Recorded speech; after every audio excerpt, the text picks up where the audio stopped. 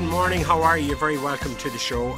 And listen, just in case you thought it was safe to stop being afraid, the front of the Sunday Times, Omicron may be spreading at triple the official rate. So they're saying it could be up to 60,000 cases a day. And indeed, there's a piece in the Business Post that we'll talk about in a while suggesting it could be even more than that. They had, quote, Luke O'Neill here, who was saying within 2 months, 40% of the world's population could be infected with Omicron. It certainly feels like that at the moment, doesn't it, in all of our lives? The Sunday Independent is leading with it. Rest assured, everybody still is afraid and down in the dumps. Public believe pandemic will not end until 2023.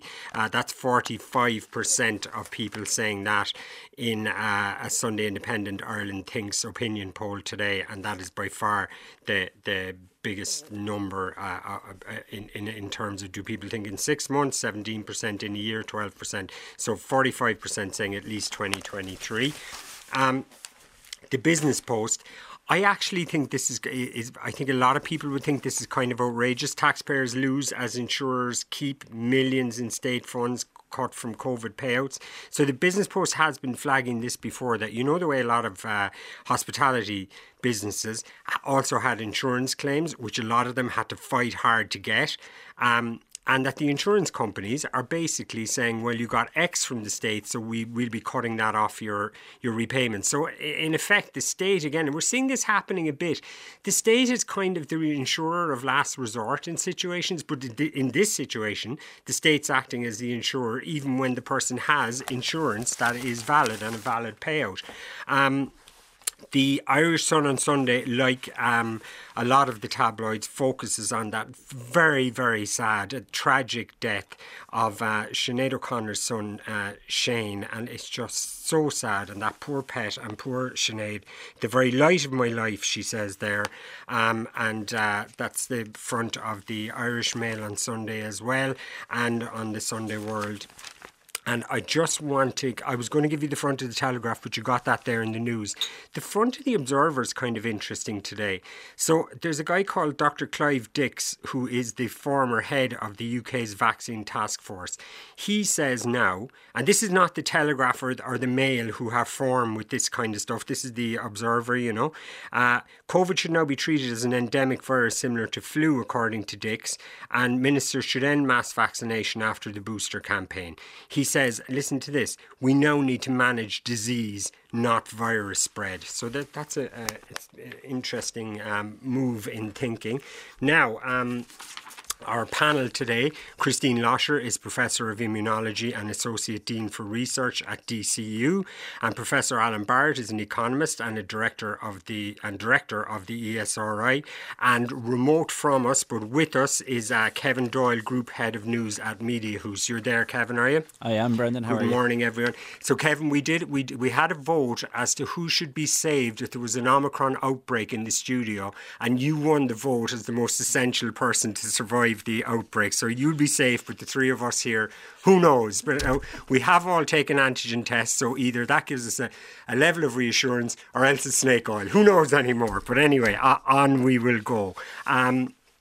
Christine, where are we at with this now? I mean, that's quite alarming that the 60,000, I think we all suspect this anyway, but 60,000 possibly more cases a day. Yeah, I mean, look, we're in a situation where our numbers are really high, and they're way higher than we're actually measuring because our PCR kind of capacity is maxed out. And we're probably not using that very well. There's been a lot in the papers today about comments about how we better use our PCR system. So the numbers are really high. I suppose the general kind of consensus is that there's a degree of positivity in terms of the high case numbers of a virus that doesn't seem to be causing a severe illness in people. So are we happy to say now that this is much milder? Well, I don't think it's that it's mild, it's different, okay? So there's a couple of things. Is that number one, we have a much higher vaccine wall than we've ever had before when we've dealt with any of the other variants.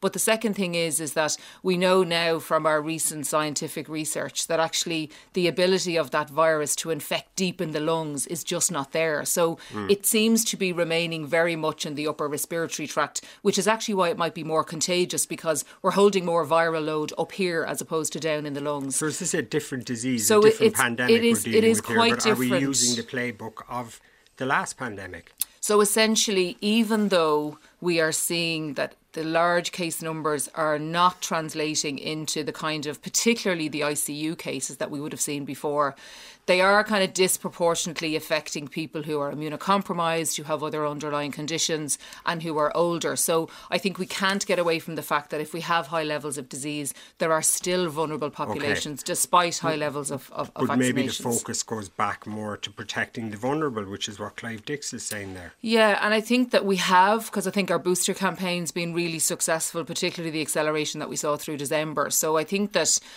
protecting our vulnerable is the most important thing we need to do in these scenarios. So but is he right that we need to manage disease now and not spread? I think if you look at NEFIT's decisions around not introducing any more restrictions, I think we'll see that the mindset is changing, and that's because of Omicron. I don't think we would have necessarily saw that mindset change if we'd have stuck with Delta. So there are, I suppose, advantages to Omicron in terms of it will boost the immunity levels in the population, but it will boost them to Omicron. And I suppose the caveat is that there's a little bit of concern there about if another variant comes along and is very different, then that protection may not be as good against the next one. Is the next variant likely to be an Omicron-based variant? Not necessarily. No. So if you look at all of the variants that have arisen, they're cousins as opposed to mammies and daughters, so they're related, but they've all come from the original. The Omicron one is a very, very unusual one.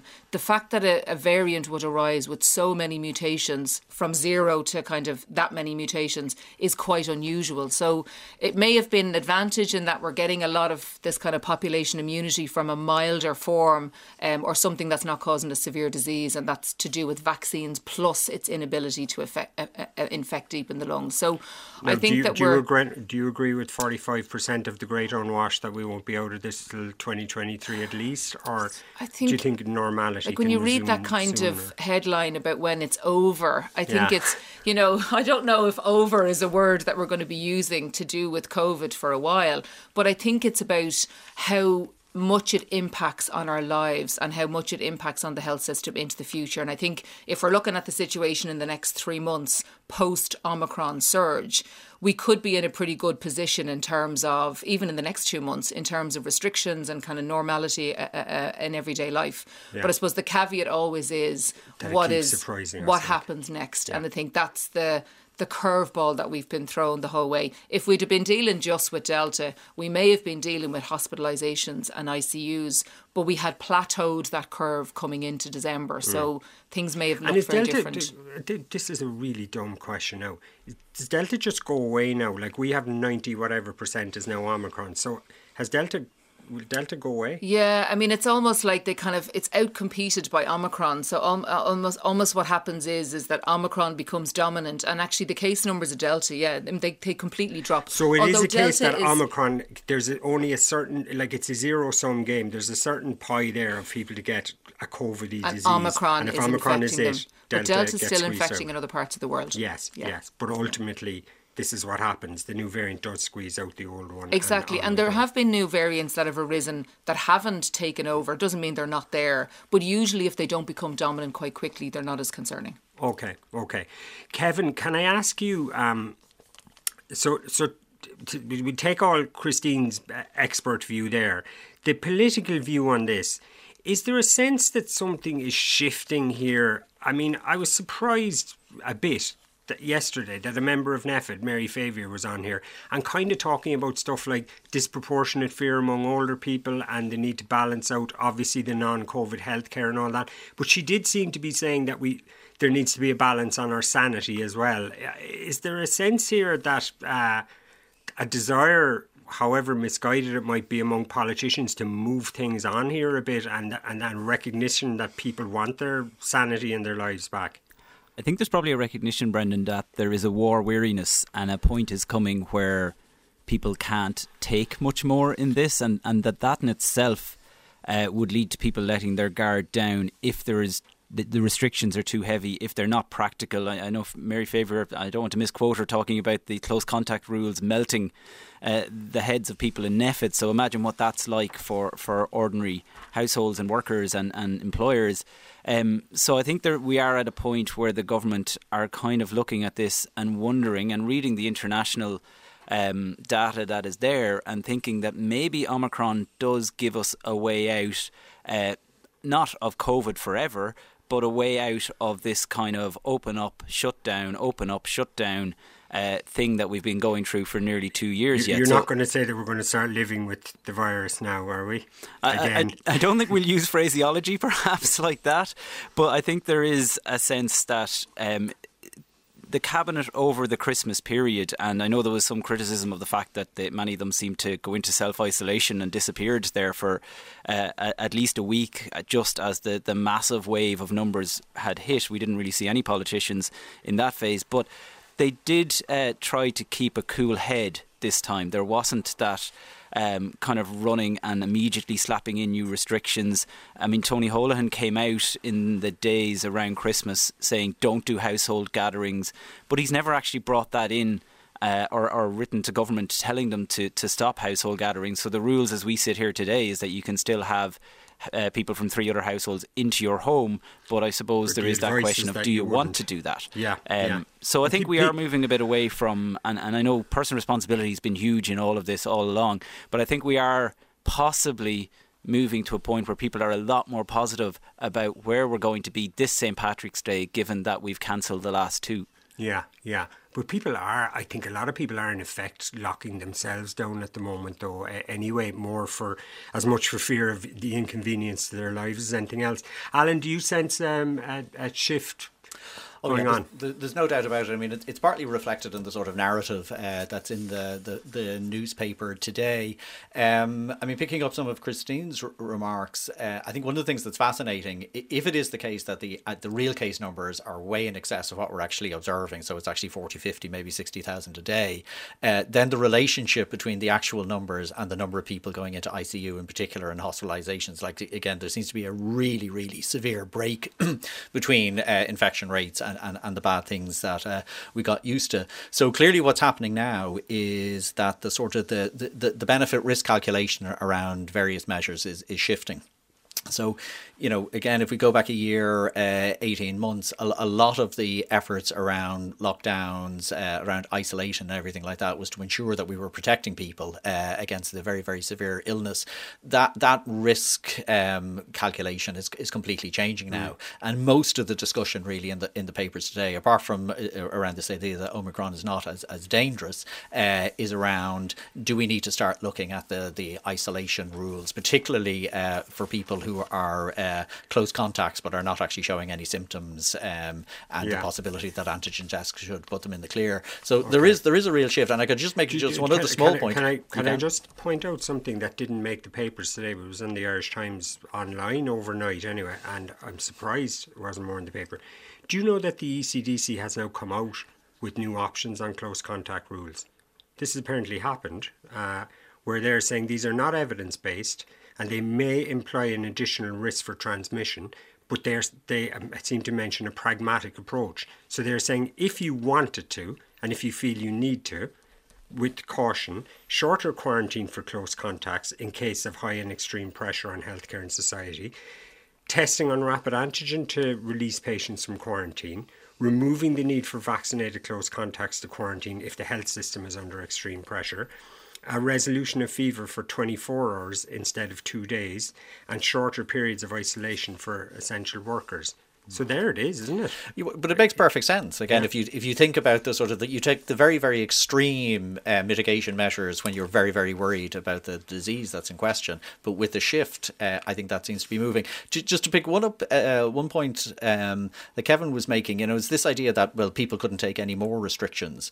Like, the evidence actually showed that when people genuinely felt there was a significant threat, their capacity to take the restrictions was much higher than people had thought. So at the outset of COVID, one of the issues was always this idea that there'd be lockdown fatigue, and that you could only ask people to have restrictions for a length of time. People actually showed they were perfectly willing, and probably more willing than people thought, to take restrictions when there was a real threat. But I think what we're seeing now is that people are beginning to feel that the threat isn't anything as severe as it was, and so really the whole calculus is beginning to shift. Christine, you're nodding. Yeah, and I think what's interesting is that in the Ireland Thinks, all the numbers that we saw this morning, that actually when people were asked about whether we should abolish all restrictions now, 73% of them said no.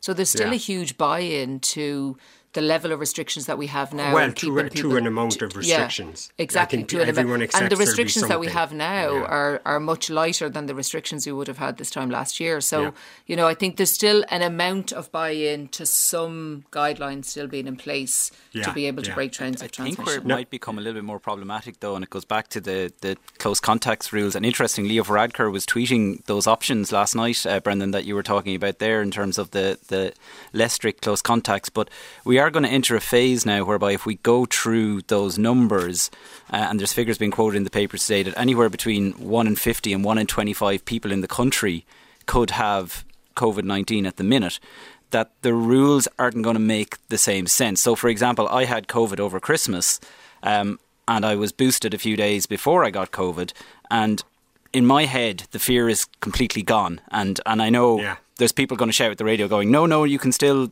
carry it and infect. And I understand that.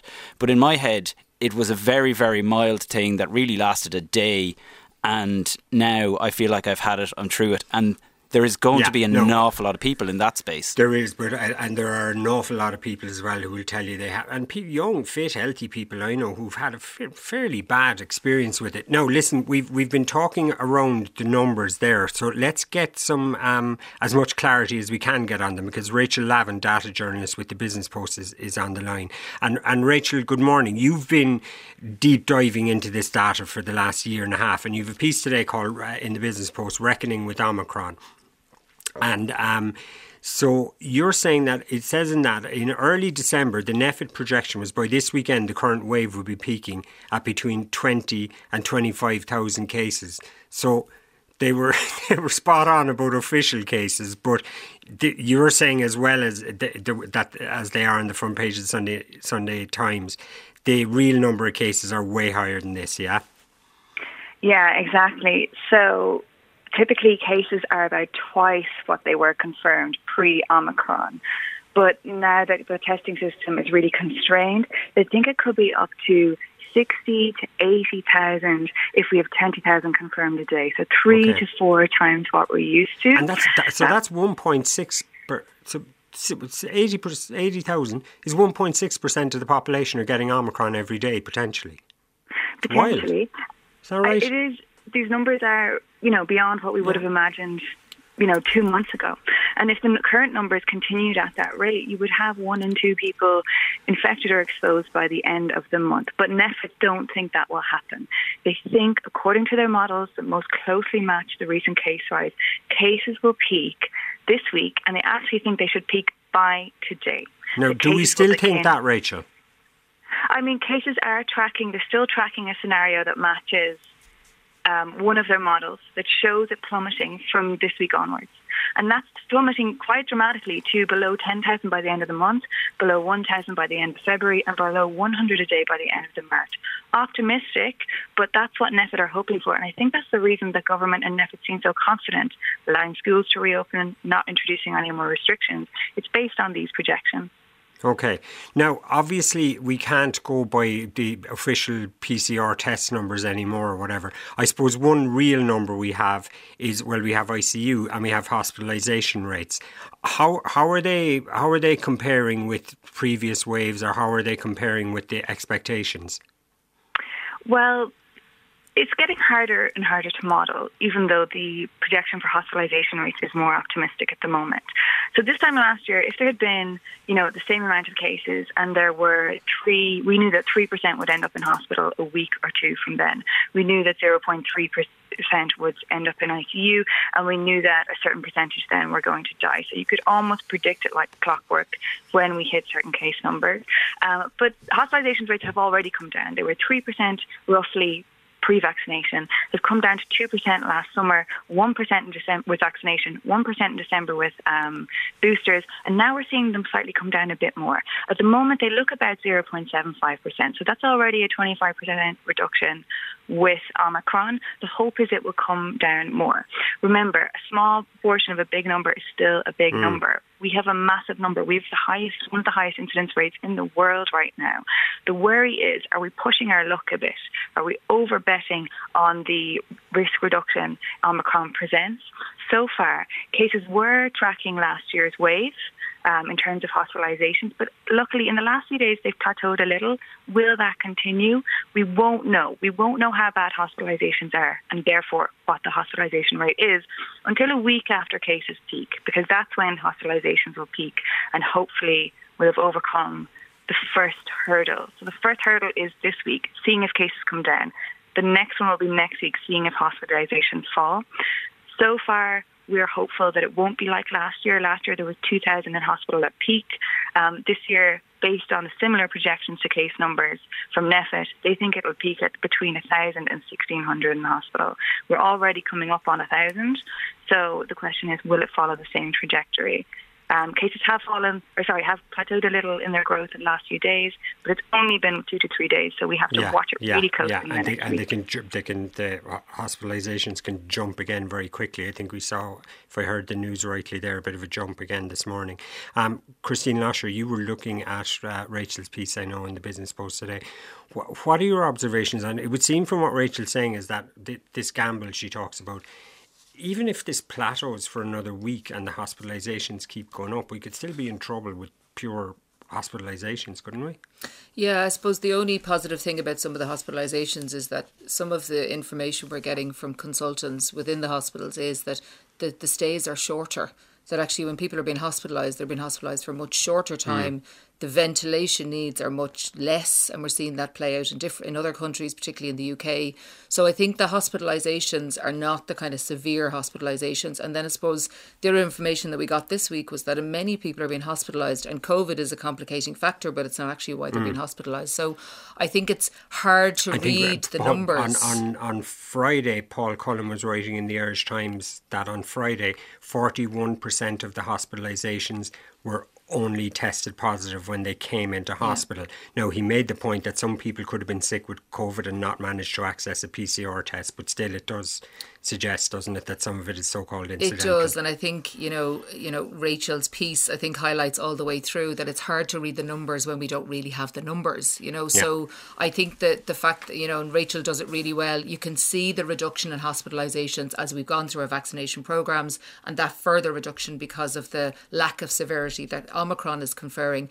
We're in a really good place compared to where we were, but it is about how high do those numbers go. I don't think we've plateaued because I don't think we're measuring the numbers correctly. So I don't think it's going to be another week or two before we really start to see whether we have plateaued or even started to drop. So the hospitalisations will lag slightly behind that. So I think it could be towards the end of January before we really know where we are with hospitalisation impact. Okay, so Alan, going back to then the close contact and absenteeism and everything, and you've picked out, like there's pieces in all the papers today, the Sunday Times, businesses feeling the brunt of Omicron, staff shortages, Business Post absence rates predicted to rise to 30%.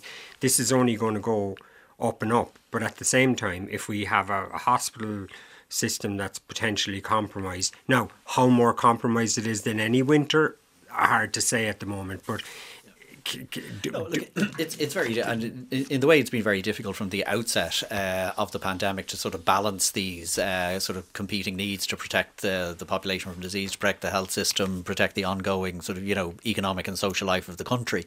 But I think, again, to sort of return to earlier remarks, it's just as the nature of the disease change, I think that calculation shifts in a particular direction.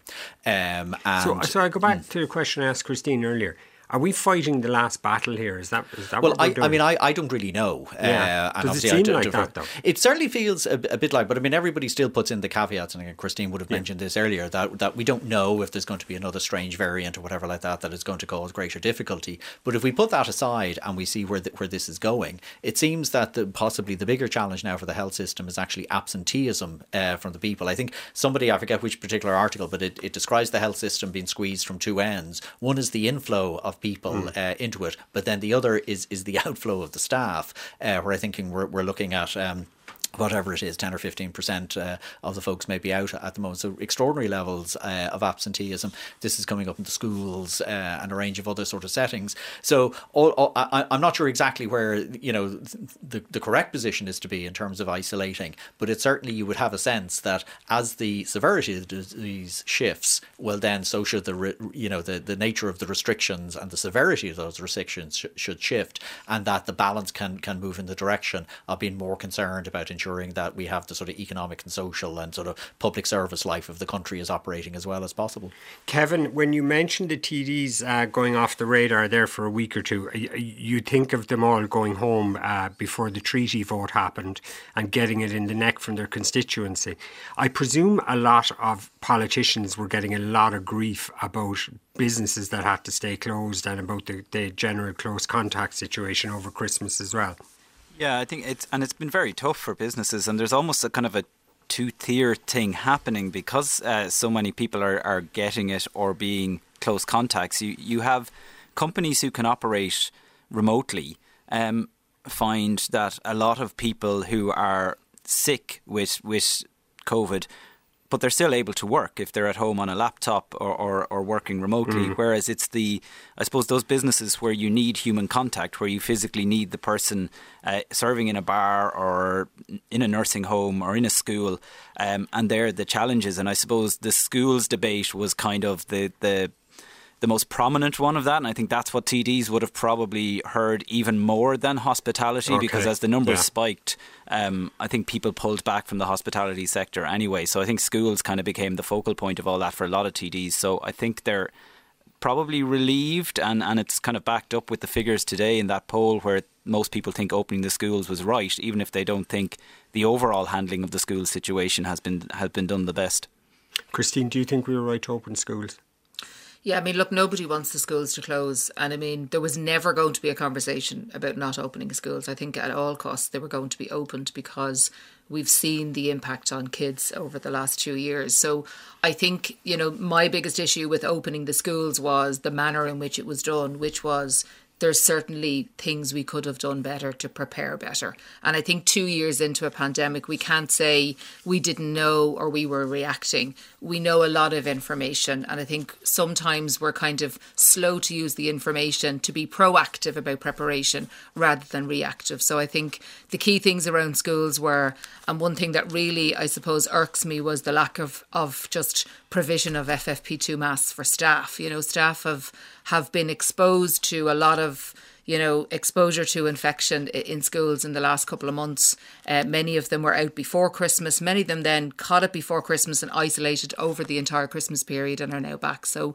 very simple things like mass deliveries to schools of FFP2 masks. I think the other key issue that I would see is that I think that access to testing for parents for their children, I think is a massive issue at the moment. I mean, if you think about parents have to make decisions about whether they send their child to school or not. And I think that's been hampered. Would you be comfortable with them making them on the basis of antigen testing? Yeah, I mean, I think antigen testing has worked really well. We've all used it, I think, very effectively. I think that, antigen testing, the barriers to antigen testing for lots of parents are the volume they need and the cost.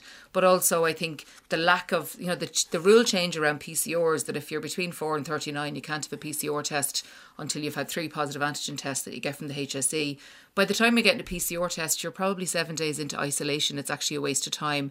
But I think but they were trying to target the PCRs at the more vulnerable and the people who need it PCRs most. should be targeted at people who are symptomatic and antigen negative, or who are close contacts and have vulnerable people in their household. So antigen testing, for the most part, in terms of reporting cases, is sufficient. If people had issues with false positive on antigen tests, the best way around that is to buy a different... If you get a positive antigen test, you buy a different make of an antigen test, and if you're still positive on it, you've got COVID. But I think coming back to the testing, when we opened schools in September, there was walk-in PCR testing every morning. So if you were a parent and you're worried about your child or whether you should send them to school, you could walk in, get a PCR test that morning and have your result by the next day. Yeah, but that's just not there was no at the moment, is it? But if we prioritise PCR testing for the best use, it's possible. The use of PCR testing for confirmatory positives on antigen tests is a complete waste of resources. Okay. Can you explain to me something that came up yesterday? And I think no, you're not an Orla Hegarty, I know, but if there's a HEPA filter in the classroom, do they still have to keep the windows open? It sounds like they do, does it? It sounds like they would still have to have a degree of ventilation, but not the degree that they're requiring at the moment. I mean, I think the stories that we're hearing at the moment from schools is that as soon as you close the windows, with the number of people in the room, the CO2 monitor is going. So, and obviously the weather is not helping things at the moment either, but HEPA filters have scientific evidence to support their use in these settings. Whether they don't need the windows to be open all of the time, but they do need a degree of ventilation, but not the degree that we're using at the moment. Yeah. Alan, the keeping the schools open is critical to the economy as well then, isn't it? It's certainly very important, but I'd prioritise the importance of the actual kids before we start talking about the economy. And again, I mean, certainly some work conducted by my colleagues in the Institute on this has really shone a light on the different impact of school closures on kids from different socioeconomic backgrounds. That it has been just heartbreaking, in a sense, to see that kids where, say, if you're living in a home, if there could be space constraints, you don't have access to tech devices. You may not have a parent who sort of tech savvy and knows exactly how to run all these sort of things. So we've known, and we know this all the time, there's extreme differences across socioeconomic groups in Ireland in terms of how they sort of get on in the schooling system. COVID magnified a lot of those disadvantages and those difficulties. So I think the primary concern was around the kids themselves. But there is that knock-on effect, and of course then there's also the creches are really important in this area as well. That if the creches aren't functioning, a lot of parents cannot actually go out to work and do what needs to be done. So the knock-on effects are very severe. Yeah. Rachel Lavin, are you still with us? Yes, I'm here. Yeah. Rachel, so in terms of all that, from the data that you're looking at and the modelling that you're examining and everything, does it feel to you as if it's forward momentum from here on, that schools stay open, that people start going back to work, that this thing of we will never go backwards, and we did have to go backwards? Does it feel all forwards now? Well, that's why this week is so crucial. If we can surpass the cases peak, I would be optimistic. I would be very optimistic. But one thing I'll say on that is NPHET projected cases would also peak last September. And at the same time, they opened schools. Now, at the time, cases did peak in adults, but they began to rapidly rise in younger age groups. And that's why it seemed like cases stayed the same and then began to rapidly rise. It was the kids rising rapidly. They drove that plateau, did they? Rates. What? They drove that plateau, did they? They drove us not actually peaking. They drove a plateau in September and drove cases to continue to rise until, remember, we just couldn't get those case numbers down last autumn. And you would just worry if it would have a similar effect on these projections. If we have opened the schools, will that sustain the high numbers? But then again, the virus is going to burn out soon. It's going to infect, if it continued at the current rate, 1 in 2 people by the end of the month. So, or at least infected or exposed. So the question then is, this virus will burn through the population if it continues at this rate. I don't think we would see serious action from government unless it does go past the peak this week, or if hospitalisations go beyond the projections. So again, that's why I'm closely watching the numbers this week. Okay, Rachel Lavin, data journalist with the Business Post. Thank you very much. Christine, just before we go to a break, when I hear burnout, I think, remember India announced at one point that COVID had burnt itself out, and we were all thinking it's going to burn itself out. It did. But you would think at this rate, if 1.6 of the population are getting it, that's like half the population in a month, that 48% in a month. It can't keep going like this, can it? Yeah, I mean, burnout with a virus is kind of hard to predict. One of the things that we know is that Omicron can reinfect someone who's had Delta quite recently. We've seen lots of cases of that, and in other countries. One of the things that it's too early to tell is whether or not Omicron can reinfect people who've had Omicron. And the reason for that is that people kind of label Omicron as vaccine evasive. It's not, it's immune evasive. So we don't know if the immunity you're going to get with an Omicron infection is going to last very long and is going to protect you from a reinfection with Omicron. Oh God, you've reached a whole other spectre now. But that is the bit that that's why there's always this little piece of caution in the background is that because we're like Omicron was announced on the 26th of November. We're only 6 weeks on from that. So until we start seeing that the immunity wall that we get with Omicron is actually protecting against reinfection with Omicron, then I think we've lots of reasons to be optimistic that...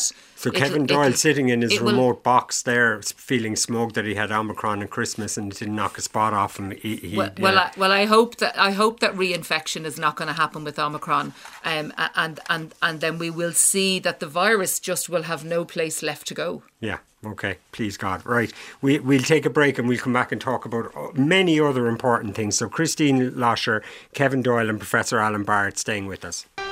Brendan O'Connor on RTE Radio 1. Welcome back, Christine Loscher, Kevin Doyle and Professor Alan Barrett still with us. We're back to everyone being an epidemiologist and everyone's an expert. There's people texting in telling us how to swab, what masks we should be wearing, everything. But listen to this, right? This is kind of an example of something I think that there is a lot of around. I became symptomatic on January 1st, couldn't get an antigen test until January 3rd. The earliest I could get a PCR test was today. This system is not working. My case has not been counted yet. And I think a lot of people have had that experience. And people also seem to be getting close contact calls like a week or 10 days after. But look, I'm sure everyone's doing their best. Now, we move on. Kevin Doyle, you've been taking a look at the Sunday Independent Ireland Thinks opinion poll. What jumped out at you? The contradictions, to be honest, Brendan. Yeah. I suppose we live in times of great uncertainty, and so maybe it shouldn't come as a huge surprise, but there's a lot of questions in that poll around the political setup at the minute and what we think of COVID and all the rest of it. And really, when you combine all the answers, what we're actually saying is, on one hand, but on the other hand. So if you look at even just the basic party political setup, perhaps no surprise, Sinn Féin running away on 33%, up another 2 points. Fine Gael down 2 on 23, and then Fianna Fáil back on 19. And you kind of go up 2 on 19, Fianna Fáil. Fianna Fáil up 2 on 19, yeah. So no great change really from where those polls have kind of been for months now, and you kind of assume Sinn Féin running away with it, and it's only a matter of time till Mary Lou McDonald is the next Taoiseach. But then they asked a rather interesting question to lead on from that, which was, what government would you actually like if you had to choose a government? And it turns out that more people would like the current combination of Fianna Fáil, Fine Gael and the Green Party than would actually like a Sinn Féin-led government of the left, bringing in some of the smaller parties like Labour and the Soc Dems. And then very, very small numbers want a Sinn Féin-Fianna Fáil mix or a Sinn Féin-Fine Gael mix. So it's kind of interesting, and it taps into something Pascal Donoghue was trying to get at. But if you just straight, sorry Kevin, if you add up like Fine Gael, Fianna Fáil and the Green Party, you get 23, 42, you get 45% anyway for the three of them, as against if you add Sinn Féin to the Soc Dems and you get 37. So like the numbers make sense, don't they? They do, and it kind of goes against the narrative, and it's something Pascal Donoghue was trying to get at before Christmas, and a lot of people were kind of raising eyebrows in what the hell was he talking about, suggesting that the parties could kind of put forward some sort of platform at the next general election while running on their own tickets, that they would present a possibility of a government quite similar to what we actually have at the moment. And so that is actually being bared out here. Yeah, sorry, Kevin. Alan, what Sinn Féin will say to that is that they are clearly in all these opinion polls, and if they are in an election, the largest party by far, that they should not be shut out of government by the others, isn't it? Well, possibly not. But I mean, we have a history in Ireland that Fianna Fáil, many occasions in history, were the largest party and were shut out of government. So I don't think they can make that argument. The sort of the power play around government formation will be fascinating. Can I just add there's an additional layer though in the opinion poll today, which is absolutely fascinating. So it's one thing to learn, the support underlying the parties, but in this poll they go a little bit deeper and try to get at the reasons why. And this is where there's a write-up by Kevin Cunningham that is really, really fascinating. So obviously they ask, what party do you support? But they also ask then questions about what do you think is the biggest sort of challenge facing Ireland? And again, you get the usual lineup. It's housing, healthcare, cost of living, all those sort of things. And very, very often then your concern on a particular issue might drive the support that you give for a particular party. And I think for a while we would have thought, well, Sinn Féin seem to be doing well in housing and healthcare, so maybe that's it's people who are worried about those sort of things that translates then into a preference for Sinn Féin. But what's fascinating here is one of the options that's provided is around what's described as government corruption and incompetence.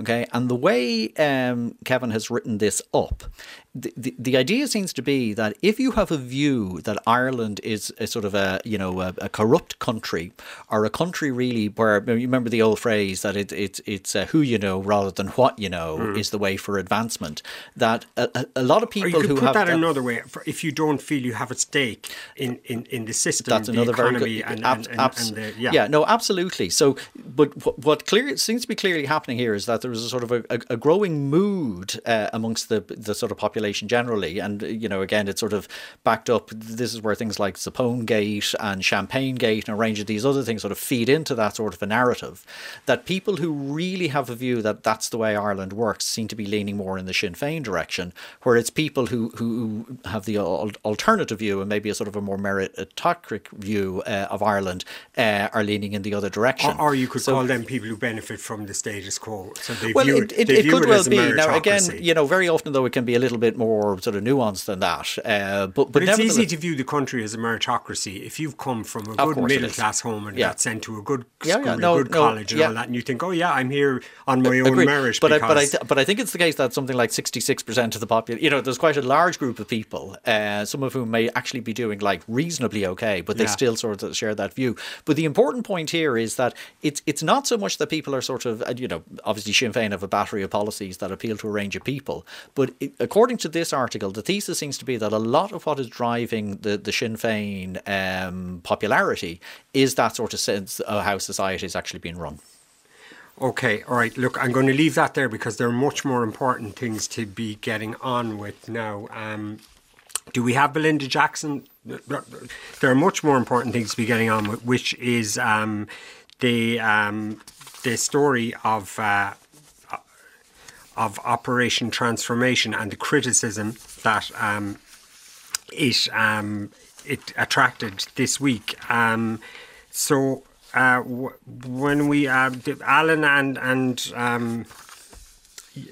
Kevin, you were both looking at that. Kevin, will you fill us in on what happened first this week? I mean, it's a kind of an annual thing, but I think probably more so this year. It is. There's always been, I suppose, a level of criticism of Operation Transformation, but it has been running for an incredibly long time. It has very good viewer figures. People forget that Jerry Ryan was actually the original host of this, so we're going back quite a long way. But it's strange that this year it has kind of grown a life of its own. So you have groups like Bodywise critical of the focus that I suppose it is putting on weight and the need to lose weight over, I suppose, the short term of a television programme. There was criticism of the way the contestants are presented on television, that, we've seen them for years, the idea of you get in the lycra suit, you get up on the scales, you get a clap if you get it right, you get a kind of a frown if you haven't lost the weight target for this week. And it's kind of interesting because Operation Transformation always ran on this idea of community. That people would get out and kind of do the couch to 5k thing, that the leaders on the television programme were inspirations and that you would follow their plans and work with them. And so I think this backlash this year is probably a little bit unexpected, and maybe it's I know you're writing yourself, Brendan, today about how we've had the crankiest week of the year, and I think Operation Transformation has perhaps got caught up in the crankiest week of the year. Okay, and listen, I'll just read a bit from the RT statement just to be fair here.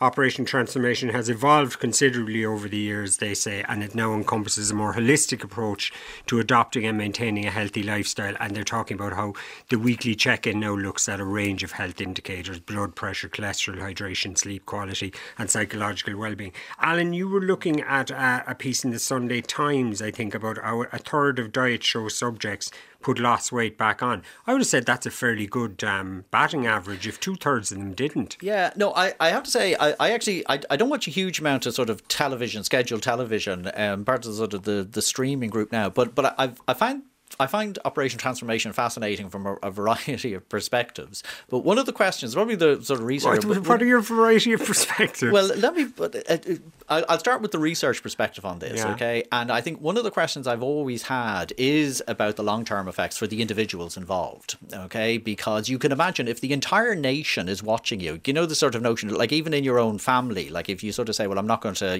drink in January, or I'm not going to have biscuits, you worry your own family's pressure on you, I think, has a sort of very strong effect. The idea that the whole nation is essentially looking on you, I'd imagine, has this effect then of really getting you to be much more disciplined. And then, of course, the question is, when the entire nation is not watching you, what actually happens? And I've always had this sort of interest in, the sort of life after Operation Transformation. And as you say, the sort of figures that are coming here aren't too bad. One of the other questions I've always had about, and this is where I almost sort of feel a bit uncomfortable when I'm watching this, okay? It's a very positive. The idea, of course, there is very, very positive. And again, we don't talk about the epidemic of obesity anymore in the way that we used to, because other things got in the way. But this really is the biggest sort of health challenge of our generation, and it's something we need to take very, very seriously. So is there a sense, though, that if we talk about that and we have this kind of weight, that this turns into a weight obsession, which on the other end of the scale triggers people to have eating disorders. Well, this I don't know enough, and this is like it's very much sort of a lay perception on it. But I certainly, in viewing the show, I mean, obviously you get the life stories, and you do get this sort of sense that very often people's weight problems are related to other issues in their life, and that sort of whole holistic sense. So I think it's very, very positive. But if I can just say, the one thing that sort of troubles me a little bit is the weigh-ins and the optics of this. That you have somebody again, overweight in their lycra, but they're put standing beside Catherine Thomas, who looks very, very elegant, and in front of these sort of people who are behind us. And she can't help looking like that. Of course not. But I think in fairness, I did read during the week as well them say, I don't have it there in that statement, but that I think people are given a choice as to how they present at the way. Agreed, but can I just say, and this is a purely personal sort of feeling, my discomfort sort of comes along with the sense that you have this group of the presenter and the four people who are almost like in the camp of, we all have our stuff together and we've worked out this life thing. And then they're sort of judging this unfortunate person who's standing there in lycra about whether their weight went up. And, we could sort of dissect the show, and that's just the one part of it that I do have a little sort of discomfort with, and that's as a viewer. And let's say, in fairness to them, that they do try and empathise with the people and everything, and not judge them too much. Absolutely. But, and again, just to be clear, this is the major health challenge of our time. In certain countries, the United States included, life expectancy is actually falling for the first time ever, partly related to things like obesity. So this is a really, important area. I think it's really good public sector broadcasting, but it's not to say then that there aren't elements in it which we can have a good discussion about to see, well, are they getting this right or not? Yeah. Brenda Power has a piece in the Sunday Times, Christine, and she's basically, I think the headline is, I'm sorry if this article may trigger you, I'm talking about fat or whatever. This column may be critical of obesity, caution, right?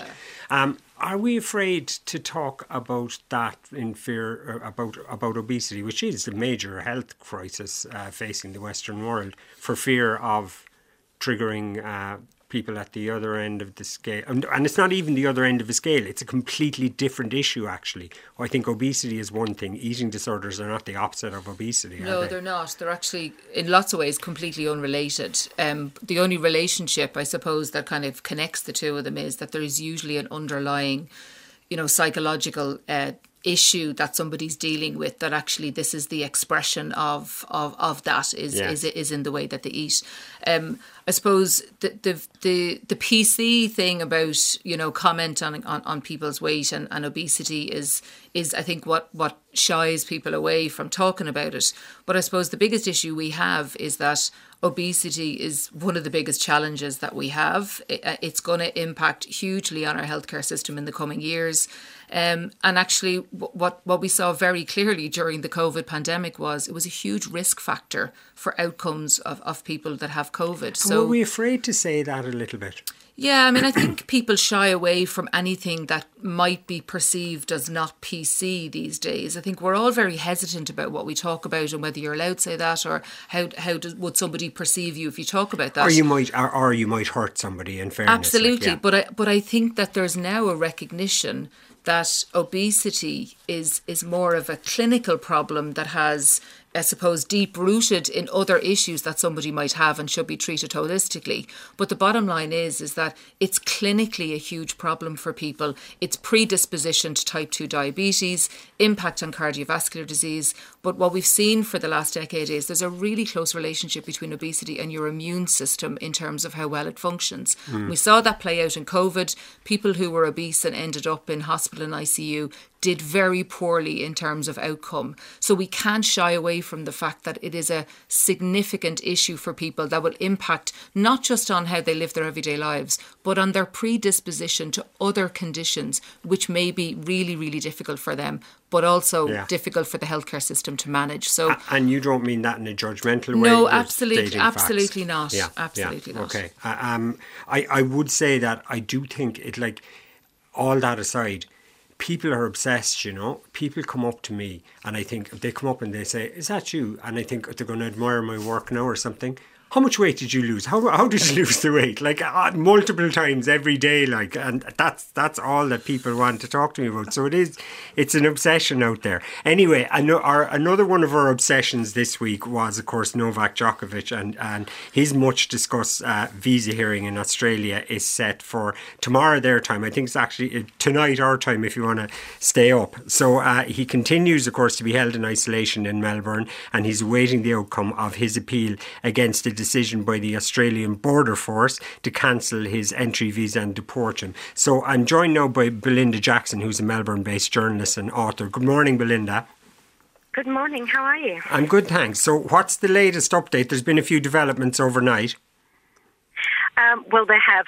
As you know, he has confirmed tested positive, and the lawyers have said the lawyers have filed a delay for a delay. His lawyers have said that he was satisfied the exemption to enter the country because he has. Because he had tested positive in December. And we've seen in black and white, haven't we, they've written in their deposition quotes that he seems to have been given an assurance that he was good to go, wasn't he? That's right. However, the Department of Home Affairs is now saying that it applies only to Australian citizens, of course, of which Djokovic is not, and that the Serbian national doesn't have the right to enter Australia under that exemption. Okay, and now the other thing I think that raised a few eyebrows was these pictures that emerged yesterday. They're in the newspapers today. So when does he say he tested positive? Because these pictures are said to have happened the next day. Is that right?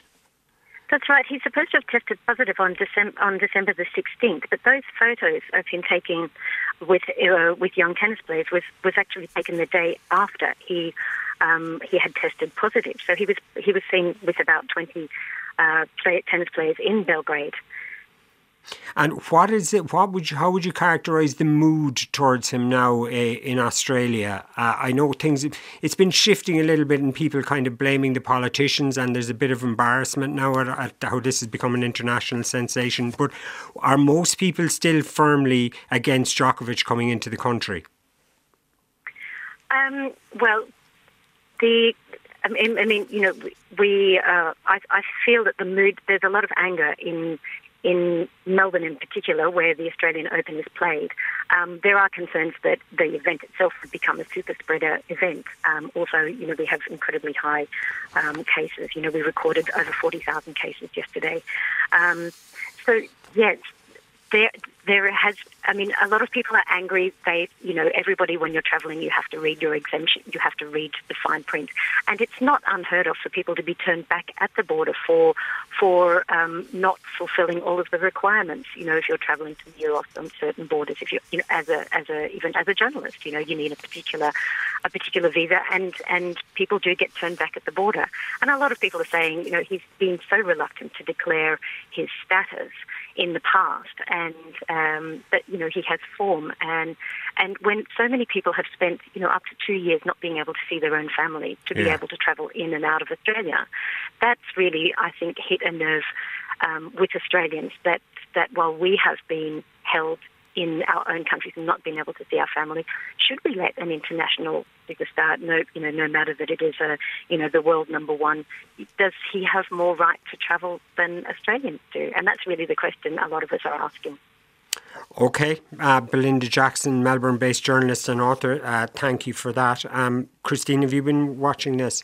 Yeah, I have. And I suppose my philosophy is everyone should be treated the same, and exemptions for the kind of personality that you are really shouldn't come into it. So I think there's a lot of people on the fence kind of thinking, oh, isn't it great that somebody, because they were famous and a celebrity is being treated the same as everybody else. But I think the bottom line is that somebody didn't do their homework. The stuff wasn't worked out beforehand, and now it's kind of been blown out of all proportion that one person's not been allowed into Australia. Everybody knows Australia is a difficult country to navigate in terms of getting in and getting out. And they have had a situation, as Belinda rightly said, where their own citizens have not been allowed to move in and out. So I think my sense would be that, we treat everybody the same when it comes to matters in terms of visas and movement, and that we shouldn't be making exceptions. So, somebody didn't do their homework, and this is the consequences. Yeah, well, somebody didn't get their vaccine by the sounds of it, and these are the consequences. Yeah, he doesn't declare his vaccine status. I know he's spoken out about mandatory vaccination. Well, no, he also said I wouldn't be in favour of vaccination. Yeah, and I think that mandatory, I think. And I think that whatever grounds he thought he had an exemption on, I don't think a choice of not getting vaccinated is a grounds for exemption. So there was no indication that there was any other medical grounds. This has now come out that he apparently had COVID. Again, these are all things that should have been, dealt with before he ever left the country. So there's been a bit of a mess up somewhere, but if he doesn't satisfy the criteria, then he goes home. Yeah, well, look, you know what we can say about it above all else was it was badly needed this week anyway, wasn't it? And sure, it gave us all something else to talk about, even something to distract us here in this fantastic lively hour. So thank you very much, Professor Christine Loscher, Kevin Doyle and Professor Alan Barrett. And it's just coming up to 12 noon now, and we'll go to the newsroom and Susan Jackson.